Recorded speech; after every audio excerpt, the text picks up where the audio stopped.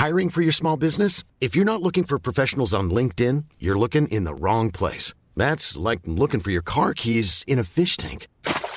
LinkedIn helps you hire professionals you can't find anywhere else, even those who aren't actively searching for a new job but might be open to the perfect role. In a given month, over 70% of LinkedIn users don't even visit other leading job sites. So start looking in the right place. With LinkedIn, you can hire professionals like a professional. Post your free job on linkedin.com/people today.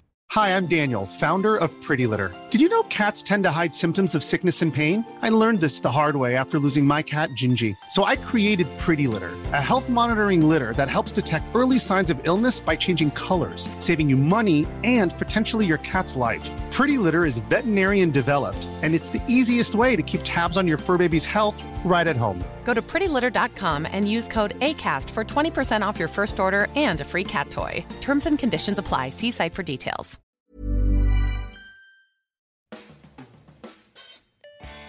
Welcome to the 442 podcast, where we dig into the biggest stories in football.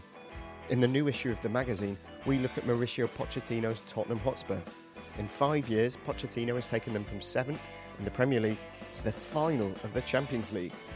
From a club that were once so synonymous with mediocrity that Alex Ferguson could eke a team talk out of simply saying their name, they've become a staple of Europe's elite competition. Poch has become the longest-serving manager at the club in over 30 years and has managed to oversee this transformation without spending big, with finances instead being invested in a state-of-the-art new stadium. So, how has he done it? What drives him? And what happens when he leaves? In this episode, we'll be discussing all of that, as well as Thomas Gravesen and the weirdest football transfers of all time. I'm Conor Pope, and I'll be talking to Hunter Godson, author of 442's latest cover feature on Spurs, and Nathan A. Clark, freelance journalist and contributor to the Spurs podcast, The Extra Inch. On the 27th of May 2014, Tottenham hired Mauricio Pochettino. He became Tottenham Hotspur's 10th manager in 12 years. There had already been 2 in the previous season alone, with Andre Villas-Boas and Tim Sherwood. So let's start with that context. How did Tottenham fans feel about the 2013-14 system? Nathan, I'll come to you first. Not great is the short answer. I think what was going on with AVB wasn't like horrendously terrible. Like his sacking maybe came a tiny bit early, but the sort of the regular thrashings we were receiving to other top 6 rivals were pretty painful. So like it wasn't unreasonable that he was sacked, but like things got a lot worse once Sherwood came in. I think results-wise, like under Sherwood, it wasn't terrible, and obviously he likes to support that idea about himself as well. But the performances were like they were not going to last. We were heading in a terrible direction. Yeah, Sherwood likes to remind everyone that he has one of the highest win percentages as a Spurs manager, but essentially is a nil point. I did look this up beforehand, and I think there was one manager from the late 1800s who just about beats him. But I think maybe overall, I think that might have just been on a league record, and overall Pochettino is possibly now edging ahead of Sherwood and you know, in the Tottenham manager grades. Yeah, and even if he isn't, I don't think anyone cares about Sherwood. So there wasn't any kind of annoyance when Sherwood was sacked. 'Cause he was given an 18-month contract, but he only lasted, 6? He was given an 18-month contract, I think, because the club felt like they sort of owed him a level of respect because of what he's done in the youth team setup. But I mean, I was at his first game actually, or one of his first games. I can't remember. It was Southampton away, and I think we won 3-2. I remember Adebayor getting 2. We played with Luka Modric and I can't remember the others, but we didn't play with a defensive midfielder. So basically, Southampton would come forward, score a goal, and then we'd go forward and score a goal. And the game sort of just went on like that, with no actual ebb and flow, no control of the game. And this is against a bad Southampton team at the time. And that sort of set the tone for the Sherwood. Who was the Southampton manager at the time? Can you just remind me, actually? I'm just presuming it was Mauricio Pochettino. Yeah, I got it. What do you think? So clearly Daniel Levy saw this game and thought, that's the guy I needed. Well, yeah, we're conceding against him. What do you think attracted Daniel Levy to Pochettino? Because he'd only had one season at Southampton, and his job at Espanyol had finished when they were bottom of La Liga. So it's not like he came in as a kind of next superstar for certain. He was doing some really impressive things with Southampton. He was sort of very softly linked to Spurs when we sacked AVB and we were looking around, but he'd only been at Southampton a couple of months. But he was doing some impressive stuff. He got some praise for his work at Espanyol, but then sort of things fell off towards the end for him there, and they got relegated. But it was more about his style of play and his ability to get a fairly weak Southampton side performing that way in the Premier League than it was about sort of any more obvious sort of accolades. Yeah, there was definitely his work with some of the younger players as well didn't go unnoticed at both clubs, to be honest. And with Spurs rebuilding as we were at the time, and with the opportunities with some of the young players we had coming through, I think it was I think they clearly saw that we had a young enough team that he could come in and sort of mould that into a shape that he was happy with. And do you think that focus on youth is the kind of guiding principle of his philosophy, if he has one? I think it's not so much about like exclusively youth. Like, we're not talking about like under 25 players here, but like not already made megastars. Even the high quality players we brought in this summer are still on the young side, aren't like household names or anything. So it's that sort of, it's the coaching thing. It's being able to mould players to his will and his desire. Yeah, absolutely. It's his man management style that all the players sort of talk about constantly. You read any interview and they just say he just gets it. He knows how to make me feel better and more confident in the way I play. How quickly do you think you could see a new style being implemented when he came in? Because, as you said, under AVB and Sherwood, it was some pretty turgid football. But now, 5 years on, everyone talks about Tottenham as being actually a really attractive team in the Premier League. I think that first season, obviously, there was always going to be teething issues, and they were still working out what the best team was. I don't think anyone could have said what the best team was when he came in. Getting rid of Soldado and bringing in Harry Kane, he was rewarded handsomely for doing that. And then sort of bringing through quite a young core to the team, bringing players through, like putting Christian Eriksen in his preferred position, working in a few of the new boys. It looked better. If AVB was turgid, it certainly loosened up. I guess what I'm trying to get at was, how quickly was there an excitement around it? Because AVB left, Spurs was 7th. They finished that season 6th, and in Pochettino's first year, I think he finished 5th. So it's not an immediate leaps and bounds onwards, but clearly there's a bit of progression in there. But at the end of that first season, was there a sense that this is going to be a long-term thing, this is quite exciting? Or was it just, this is a transitional year and we'll kind of see how it goes? Yeah, so again, there's sort of like that vague similarity with AVB. Like, I think they want to play a similar style. And so I think AVB's biggest problem was that he couldn't get the team pressing the way he wanted. And again, with Pochettino, it took him quite a while to get that pressing game going. I think he sort of pulled his foot off the pedal a little bit in that regard in the first season to focus more on sort of general cohesion and not rubbing too many senior players the wrong way by asking too much of them in that first year. So we weren't there with all of the tactical ideas and we weren't there with the performance. But there was plenty of promise, but there was also, as there always is with Spurs fans, there was also some sort of worry that it hadn't overnight materialised into something amazing. Oh, you spoke about his kind of man management and his coaching earlier on. There's a great interview with Dele Alli in 442 from April 2017, where actually it's striking to look back at it and see quite how much of the interview focuses on Pochettino's man management. We'd interviewed him the year before and it hadn't really come up, but in that year, Ali had become one of the most exciting young players in Europe, probably. So how big a strength do you think that is compared to especially other, recent managers in the Premier League who possibly man management over recent years hasn't been a big strength for those?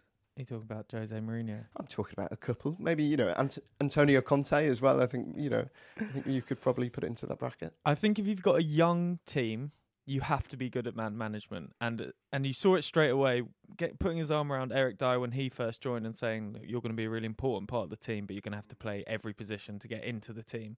And explaining to players why they play certain roles and committing to the team in certain ways. Dele Alli learnt to do it. Eriksen became a much harder runner. You saw it, he doesn't have to tell it to players like Eric Lamela, but certainly that man management style makes players want to run that extra yard for him. And, with his training sessions, you do have to run the extra yard. It's quite on Dyer, actually. Sorry, something I've kind of been thinking about. It's interesting over the past few years how the spine of the England team has had a huge Spurs influence on it. Obviously, Dyer's played quite a lot. Kane is now captain. You've got Dele Alli, Kieran Trippier. Obviously, he's left now, but that has been an enormous thing that actually I don't think until quite recently you would have really seen Tottenham as synonymous with the England team. We have sort of normally had one or two players in the sides, but certainly we're now at a stage where we're filling out the spine of the England team.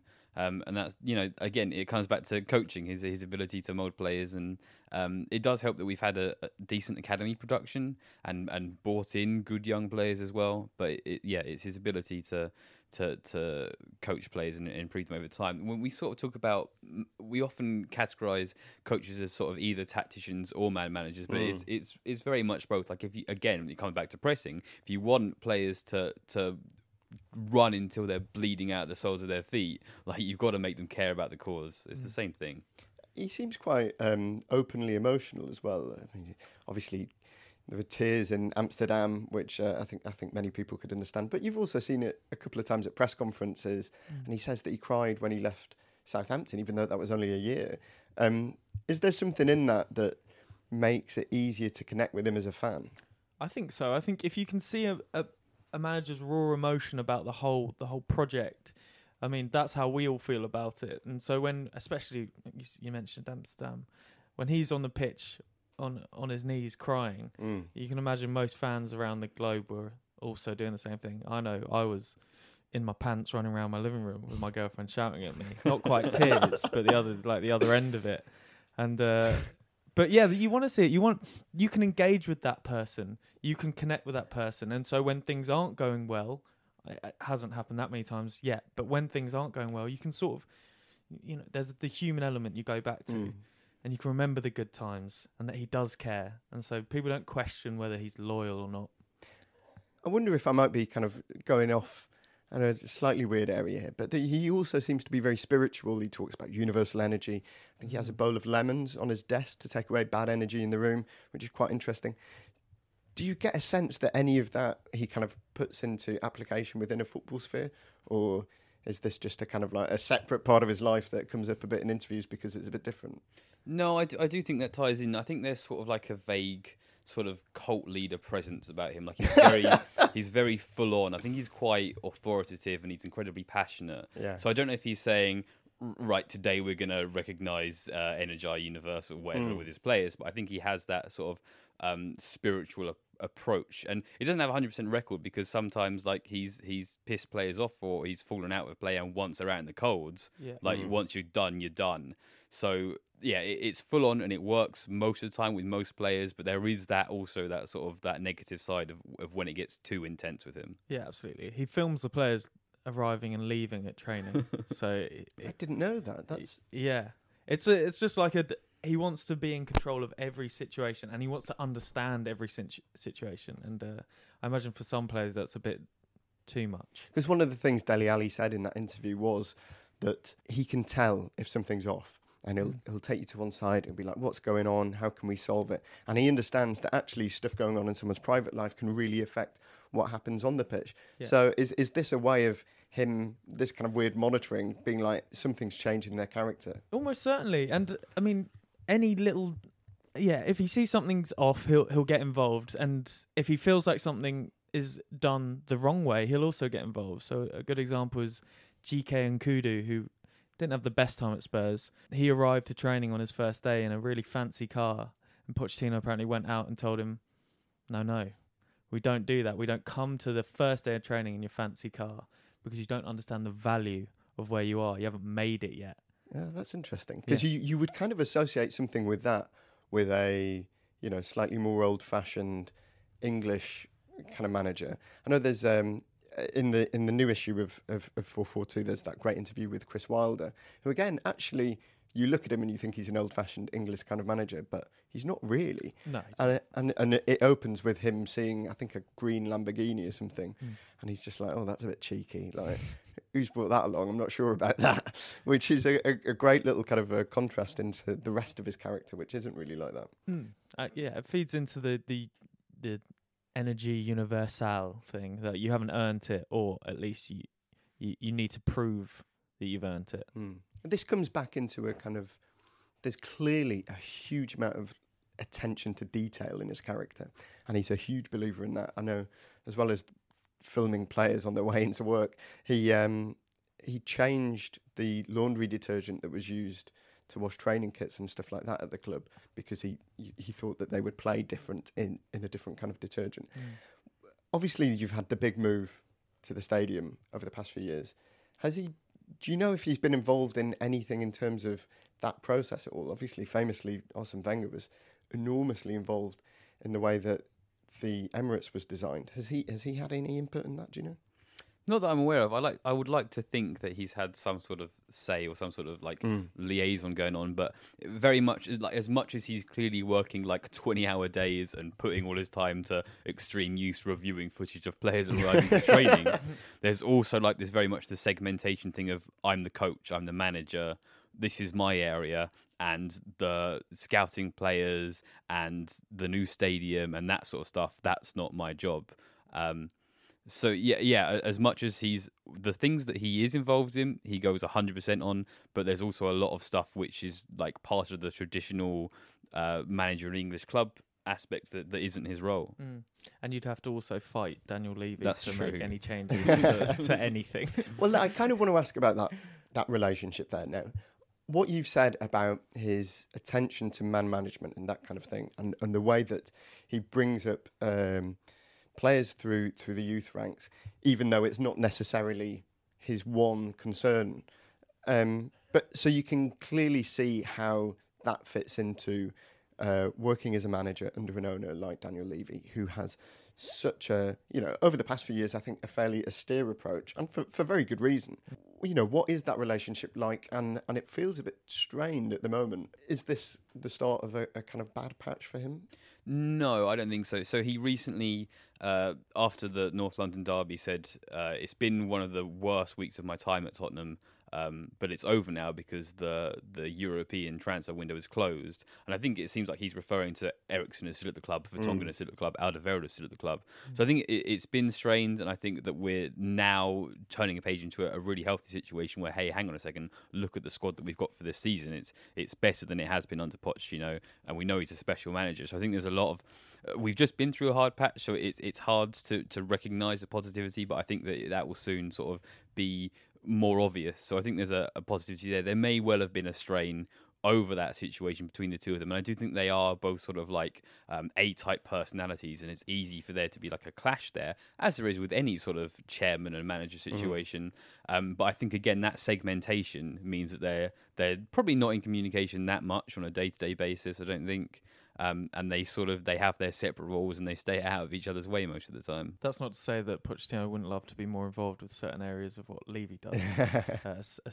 Certainly when it comes to buying and scouting players. Yeah. Obviously there was a couple of flare-ups this summer where he said, I'm not there, I'm not doing that, that's what Daniel does. And we'll see if this comes to a head again in next summer, because there are a few players out of contract now that if they go for free, Spurs will be left out of pocket and 3 or 4 very good players down. Yeah, so this is Vertonghen, Alderweireld, Eriksen. And so we are getting a sense there, as Nathan said, about Pochettino's authoritarian kind of streak in him. Do you see them getting back into the team at all this season? They're all already in there. I don't think there was any real fallout between him and the players, but there is definitely an issue with contracts and the players. But again, he doesn't deal with that side of things, so that's on Levy to sort of resolve. So he's now one of the longest-serving Spurs managers ever, the longest one since the mid-'80s. But do you see what is happening at the club at the moment as a Tottenham Hotspur project or a Mauricio Pochettino project? Could it outlast him if he does leave? Yeah, it could. If we manage to once again find our way into a manager of his quality. That's obviously a big ask. It is a Tottenham project before it's a Pochettino project. I think we talked before about the time before he arrived with Villas-Boas and Sherwood, and yes, those were troubled times, but they were part of a general upward trajectory that we'd seen over the last decade under Levy and Enoch. And yeah, it's the Tottenham project, but like Pochettino is the key piece in that project. But do you see a culture within the club, has that changed that would outlast him, do you think? But there's certainly an expectation change. There's a shift when you come in the top four as many times in a row as we have now. There's certainly an expectation, and everyone just wants to keep moving that next step up. And you've seen Levy splash more cash than he's ever done before. Yeah, that's a big statement from him. And we might go out again in January and do the same thing. You just don't know. Hunter, in your article, you write about Pochettino talking about how he feels he needs a trophy in his sixth season. Do you agree with that? God, it's such a hard question now, isn't it? I mean, there are a finite amount of cups that you can win. I've said this to you before, and Manchester City are in all of them.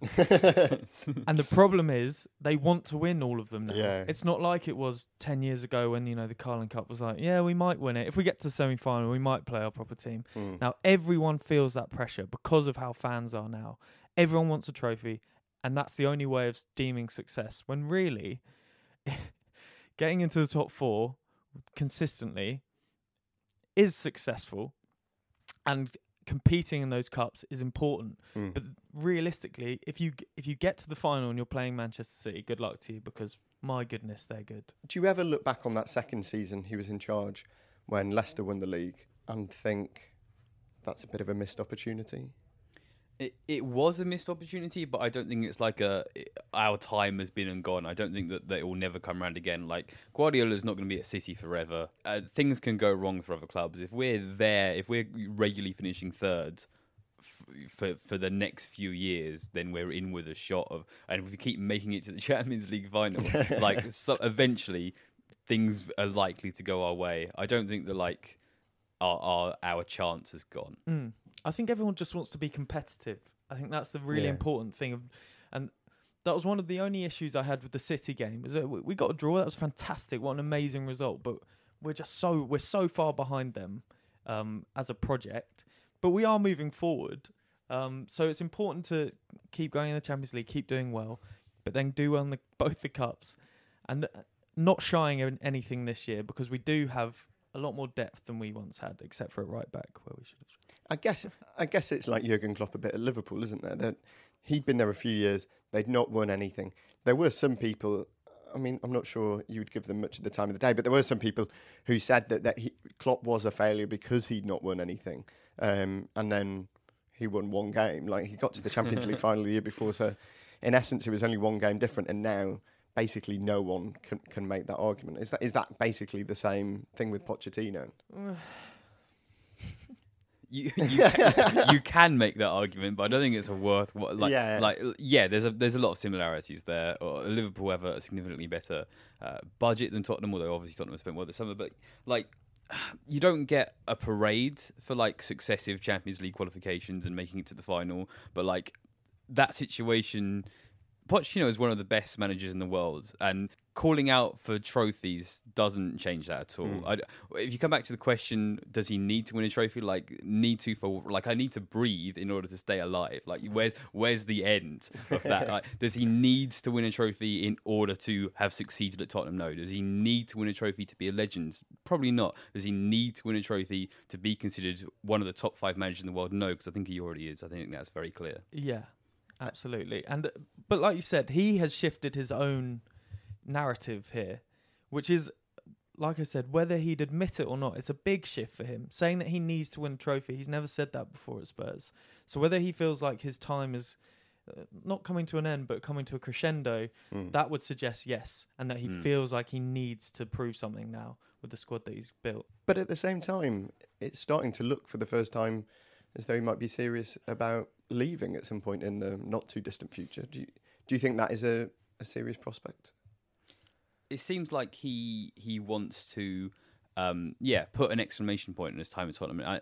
He was talking about leaving when we were in the week coming up to the Champions League final. I do think that one of the reasons he was saying that was to sort of distract from any sort of player rumours, but there's probably plenty of truth to that as well. I don't doubt it. If he wants to say, I've won the Champions League with Tottenham Hotspur, by the way, who finished 7th the season before or something, and then move on, I think that makes a lot of sense. So if he's saying I need to win a trophy this season so that I can call this a complete project, then that makes sense, doesn't it? Yeah, I think, I agree that I think the Champions League talk was slightly to detract from what was happening, the madness and the chaos of the PR whirlwind that was going on around him. Because his point as well was, if we win, I'll leave. Yeah, exactly. Which is quite an interesting way of doing it, isn't it? No one's going to be kind of put off winning the Champions League because the manager might leave. And I think most fans would have said, well, fair play, if you win the Champions League, you're off you go into the sunset. He did speak about going back to Argentina. Yeah. And, I mean, you can totally understand that. Is there a harder task than winning the Champions League with Spurs? In management, probably not. So you've sort of completed everything there, mate. Congratulations. Oh, how many clubs do you think he might leave for? Obviously, we talk about Real Madrid, and then there's talk about Man United. There's chance both of those could become vacant at some point in the next season. Yeah, you'd probably say there's a finite amount of clubs. You'd probably say, size-wise, it's Juventus, Real Madrid. He said he'd never go to Barcelona. And so Bayern Munich maybe, but realistically, he played at PSG. He has ties to PSG. PSG, I think. Yeah, that's true, potentially. But again, but those are the only ones that you really see. I don't see him going for another project in Europe. What about United? Were they in your list? No, they weren't in my list, but I don't consider them to be relevant in this list. You don't think? I don't see what possible reason there'd be for going to Manchester United. So they are not a million miles dissimilar to us in the sense that they bring through a lot of players through their academy, and if you can mix in sort of what we've done this summer, mix in the sort of the reliance on academy players with also a handful of the big budget signings as well, I think that does appeal to him. I wouldn't rule out him going to United, but I don't think he's in a rush to go there either. Yeah, I think there's also a sense of, in a way that what Alex Ferguson once famously said about Spurs, lads, it's Tottenham. And that kind of summed up in that what everyone kind of believed about Tottenham at the time. Certainly you wouldn't be able to get away with that in a dressing room anymore. But I do think there's also still an element, even after 6 years, of, lads, it's Man United. Like, this is going to be one of the biggest clubs in the world, regardless of whether they come second in the Premier League or 7th. Like, that can still be a huge pull on a person. I can imagine him still wanting to go for that. Yeah, fair enough. If that's what you want to go for. Like, you know, obviously, I'm biased here. I see Man United as being miles behind Spurs in their project, and so for him, it would be like hitting the restart button and going over there. Look, the money will be amazing. Like you said, the audience at Man United is second to none. They have the most fans in the world. It's just whether he'd want to do that, you know, and who knows. So finally, if he did leave, who would be the kind of manager that you would want to replace him? Someone as close to him as we could find, essentially. No names are coming to mind immediately, obviously. I mean, Eddie Howe has been brought up in the past. Yeah, how I'm not 100% on. I would. That's something I'd really want to do, like a big, when the time comes, like a big deep dive on who are the players who play like he does, who aren't sort of established massive names. Like, there's talk of like Jose Mourinho at the moment. It's just like, why? For what reason? I don't think we need sort of some yesterday's manager who everyone is familiar with. I think we want to find another Pochettino, but that time isn't yet. No, it's not yet. Absolutely not. But you know, there are names that are being thrown around. Jose Mourinho is one. If you're looking for a similar sort of man, Diego Simeone, and then you've got as a younger model, Hasenhüttl. I was just about to suggest Hasenhüttl. Yeah. Do you think he's that kind of same? I absolutely love the way he plays. He plays a 5-player press, which is brave and great to watch. Whether that will work with the current Southampton squad is yet to be seen, but I do respect and I enjoy the way that he plays, or tries to play anyway. There's never been a faster or easier way to start your weight loss journey than with PlushCare. PlushCare accepts most insurance plans and gives you online access to board-certified physicians who can prescribe FDA-approved weight loss medications like Wegovy and Zepbound for those who qualify. Take charge of your health and speak with a board-certified physician about a weight loss plan that's right for you. Get started today at plushcare.com/weight loss. That's plushcare.com/weight loss. plushcare.com/weight loss. Hey, it's Ryan Reynolds, and I'm here with Keith, co-star of my upcoming film, If, only in theaters May 17th. Do you want to tell people the big news? All right, I'll do it. Sign up now and you'll get unlimited for $15 a month and 6 months of Paramount Plus Essential Plan on us. MintMobile.com/switch. Upfront payment of $45 equivalent to $15 per month. Unlimited over 40 gigabytes per month. Face lower speeds. Videos at 480p. Active Mint customers by 531.24 get 6 months of Paramount Plus Essential Plan. Auto renews after 6 months. Offer ends May 31st, 2024. Separate Paramount Plus registration required. Terms and conditions apply if rated PG. Hey, it's Paige DeSorbo from Giggly Squad. High quality fashion without the price tag. Say hello to Quince. I'm snagging high-end essentials like cozy cashmere sweaters, sleek leather jackets, fine jewelry, and so much more. With Quince being 50 to 80% less than similar brands.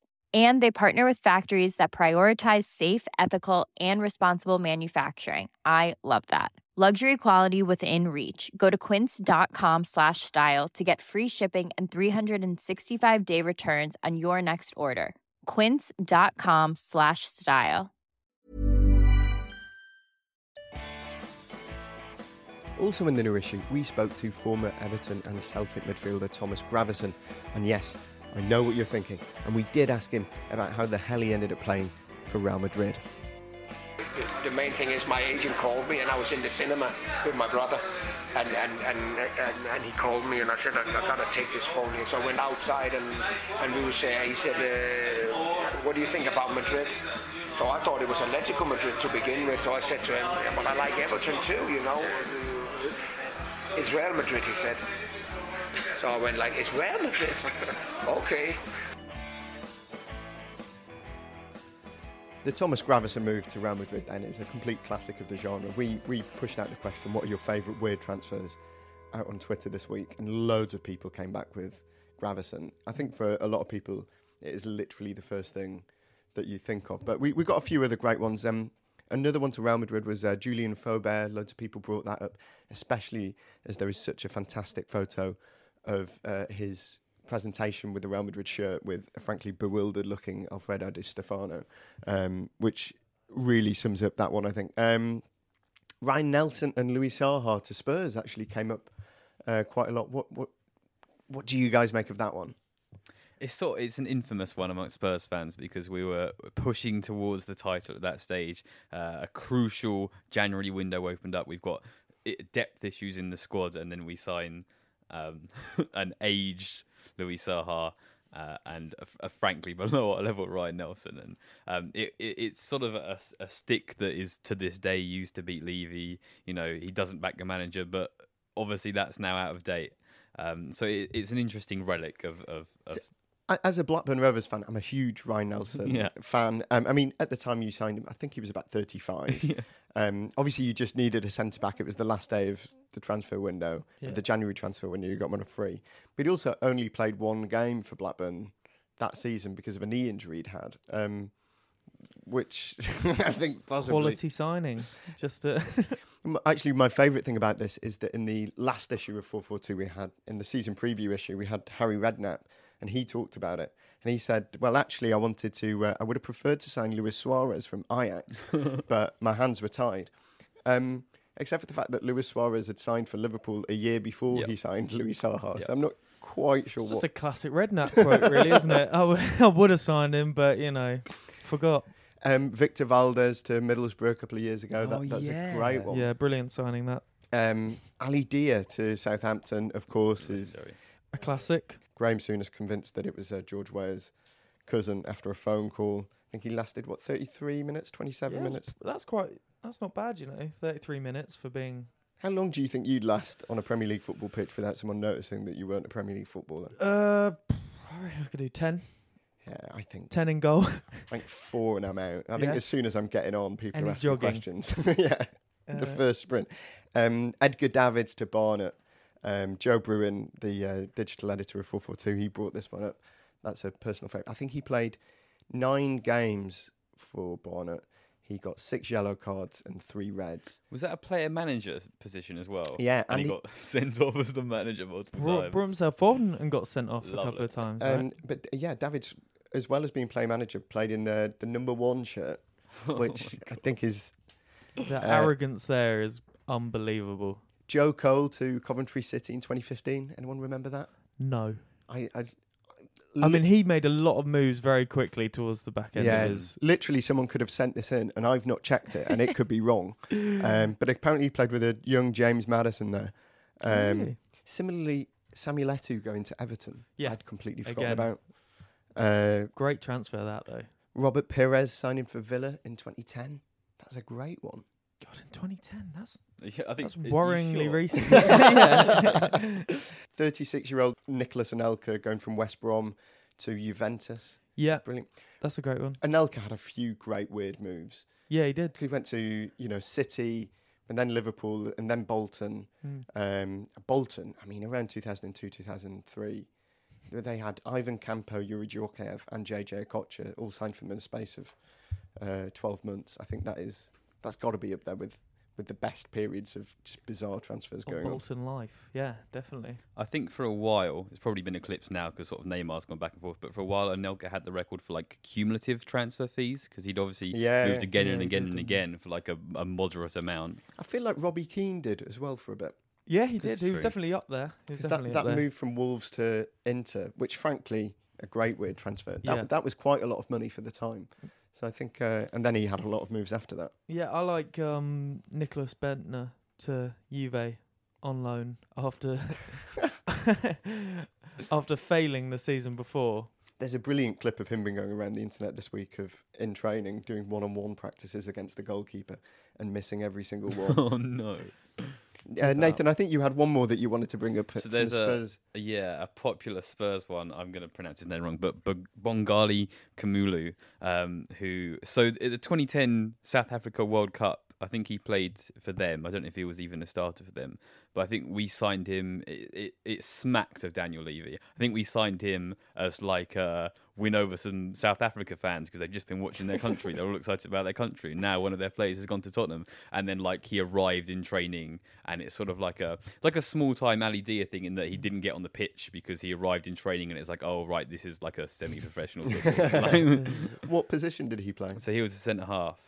He played quite a few minutes for under 23s, not because like there was any threat of him like actually progressing anywhere, but just like to be a senior player for a bunch of kids and also to fill in there whenever we had injuries there. He went out on loan a lot as well, just as a means of getting his wages off the books. I mean, I'm sure Harry Redknapp's excuse there was, well, I wanted to sign Rio Ferdinand off West Ham, but you know. Nathan Hunter, thank you so much for coming in today.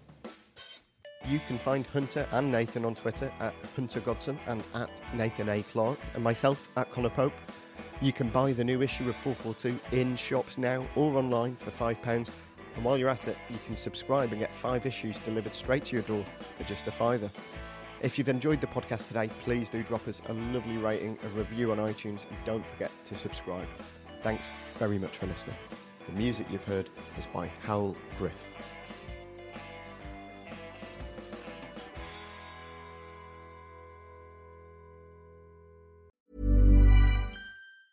Planning for your next trip?